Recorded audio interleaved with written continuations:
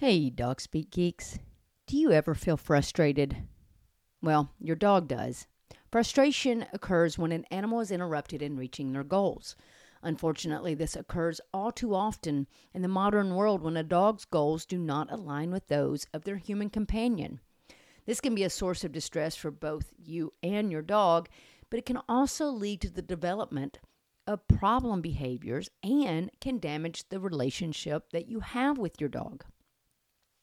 But we have answers for you. Join us for a 2-day in-person seminar October 5th and 6th with instruction by Daniel Shaw. Daniel Shaw is an animal behaviorist with a background in animal behavior, psychology, and neuroscience. He will be talking about what frustration is and how it can be identified, the difficulty of conventional approaches in resolving frustration, what influences the value of rewards, as well as supporting frustrated dogs and building frustration tolerance. You can buy early bird tickets now until August the 5th, and be sure that you join us for our pre-seminar social Friday evening where you can meet Daniel and the Dog Speak team. We look forward to seeing you October 5th and 6th in Nashville, Tennessee for the Neuroscience of Resolving Frustration in Dogs seminar.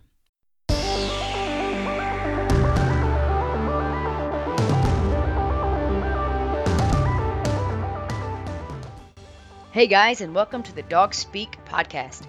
I am Nikki Ivy, your host. I am thrilled that you are joining me to talk puppies, dog training, real life manners, and more. Be sure to check out our Facebook page as well as our website at dogspeak101.com.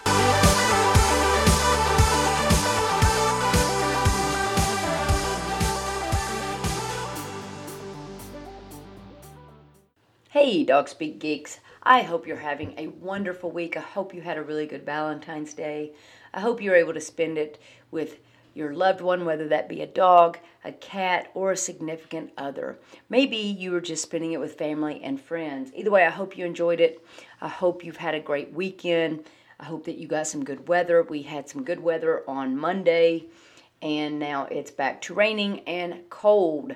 I'm so ready for the sun to come out. I'm ready to get my dogs out and do things, go to events and go to craft fairs and really just get out and enjoy some patio time with my pets and some alcoholic beverages and some friends. It just isn't happening just yet here in Tennessee. So I thought today, instead of talking about something specific for training-wise, since we're pretty much stuck in the house with the dogs right now because it's just so wet and cold here, and it looks like that way across the country, I think I wanted to talk about the family that's involved with this dog. Basically, the family the dog lives with and how their behavior can either create good things in your dog or it can create bad things in your dog. Many times when we have people that attend our classes, usually just one or two family members will show up. And oftentimes it's just one family member. And they may have 3, 4, 5 people in their household. So why is this a problem? Well, it's not necessarily a problem that you have one trainer in the house, that one person that's teaching the dog behavior and teaching things. That's not an issue. It's fine to only have one.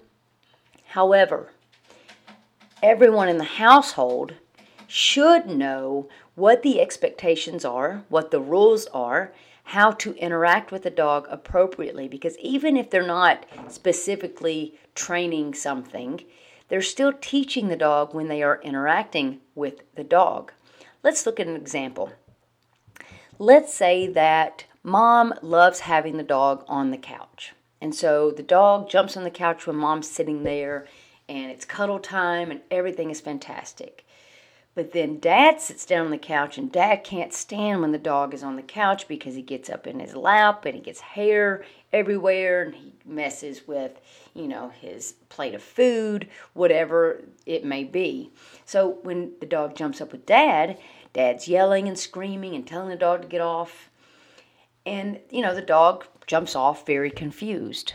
So why is this a real problem? Well, the problem is that the dog is basically going to start walking around on eggshells, unsure of when something's okay and when something's not okay. And if you ever had to grow up in a household like that, you can understand what I'm talking about. It's not a pleasant experience to not know the expectations from one person to the next, to have one rule that might be okay one day, but then it's not okay the next day. So what happens if you have family members who want different rules? Some want them on the couch, some don't want them on the couch. Well, that's actually something very simple that you can deal with. You can put these behaviors on command, basically teaching the dog that jumping on the furniture is by permission only, so that it's more controllable and the dog is not just jumping up anytime it wants. And this also is very helpful when you have company and you don't want the dog jumping up when company is sitting on the couch. So basically the family needs to learn how to interact with the dog, how to give the commands and what that behavior looks like, how to interrupt behavior that's inappropriate without scaring the dog or making the dog start walking on eggshells. We don't want to knock the dog's confidence down. They need to know how to ignore behavior like jumping. Some people may not mind jumping in the household, but others hate jumping.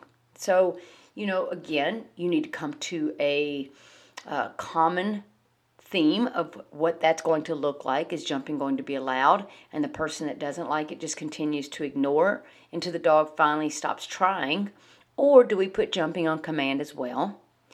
And of course, lastly, the person that likes jumping could just compromise and say, it's probably not the best thing, so I'll just lay on the floor and cuddle with the dog then. So it's important as a family that you sit down, and sometimes it's even good to do it before you get a dog, and you write down all the rules and all the expectations that you would like to see your dog have. And then write down all the commands that you would like to teach and put beside those commands what that behavior looks like. So that if somebody is saying, come to the dog, they know they're asking the dog to come to them so that they can get their hands on them and pet and love on them and keep them until they release them, versus someone that says, come on, and they just want the dog to come into the house but not necessarily to them. So you see, the words can really mess dogs up. And when we use different behaviors and different words, one person has come for this and the other person is using come on, then it's not really fair for the dog to get in trouble for not doing whichever come that person is asking for, because the dog can't read their mind. So you see, it really does fall back on the humans. It is important that you get together as a team and you work all of this out and you make those decisions so that it's easy on the dog. The dog knows all the rules and he knows that he can count on each person to follow those rules. So even if you're not interested in training your dog, maybe you're a cat person and you have cats in the house, it's fine. You don't have to, but there's going to be a point you will be interacting with that dog because you live together. So even if you don't care about dog training and you don't care about training the dog, at least learn how to interact appropriately, how to use the right commands so that the dog is not losing confidence, walking on eggshells, and exhibiting anxiety behavior, because a lot of the anxiety behavior that we see is caused by the humans not having set expectations. And dogs must have those expectations on a daily basis. And these expectations may be as simple as the behavior of going out the door or coming inside. Maybe coming inside instead of just running in, we want the dog to come in and sit immediately so that we can maybe wipe paws.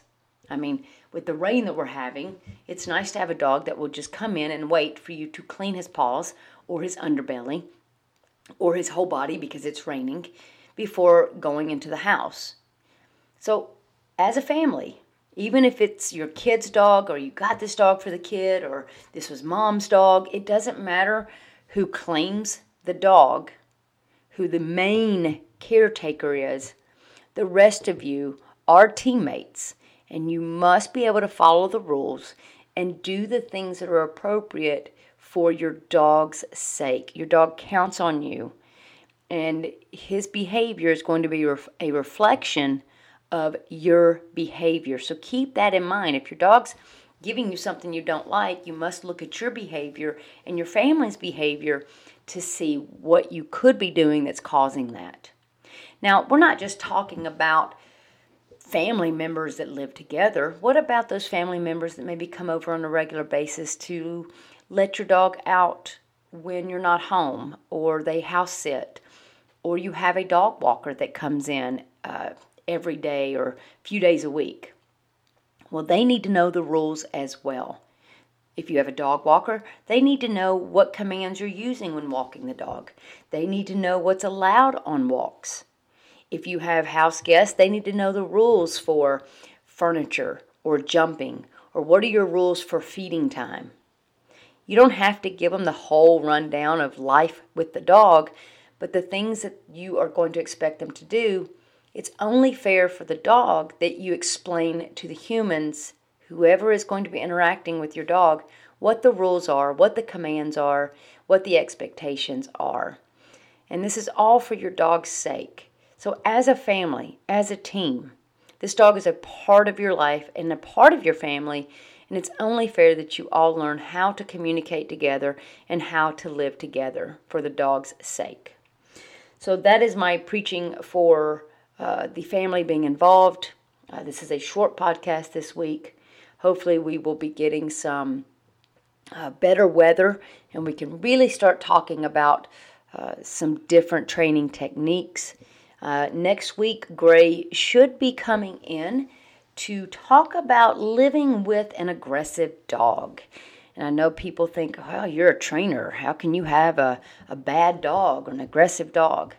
And the thing is that when you have dogs that have some neurological issues or have some poor breeding, or that just may have some behavioral issues that are not necessarily learned behavior, more of an innate behavior, who's the best to have them? Someone who doesn't know much about dogs, or people that do it for a living. So Gray's going to kind of run down and tell you what it's been like to live with a dog that's not just an outgoing, friendly dog to everybody, who is picky and choosy on who he likes to be around, and what that has been like since he's had him, and how he's had to learn going from pet owner to beginning trainer to now of a more experienced trainer. So I hope you'll look forward to that. If you have ideas of podcasts you would like for us to talk about and cover, please send us an email, info@dogspeak101.com. You can always hit us up on Facebook as well. And please share our podcast. Let people know about us. We really want to share all of this everywhere. And it costs nothing to forward this. We put these podcasts out for free so that we can educate everyone. And wherever you listen to podcasts, if you can rate us, that would be great, because that allows other people to search and find our podcast. And we want to reach as many people as we possibly can, because really I want Dog Speak geeks across the world. And this is a great way to do it. So we really appreciate you listening. We appreciate you tuning in each week. And we are going to do a better job at getting these going each week, as well as once spring hits, we're going to be putting some new videos up on the website. If you've not watched the videos yet, please go to our website at dogspeak101.com. You can find videos there, and you can also find our YouTube channel. But the same videos that are on our website are on the YouTube channel, and vice versa. So we really appreciate you guys. We really hope that you are taking away a lot of things from our podcast. And like I said, if you have questions, feel free to reach out to us.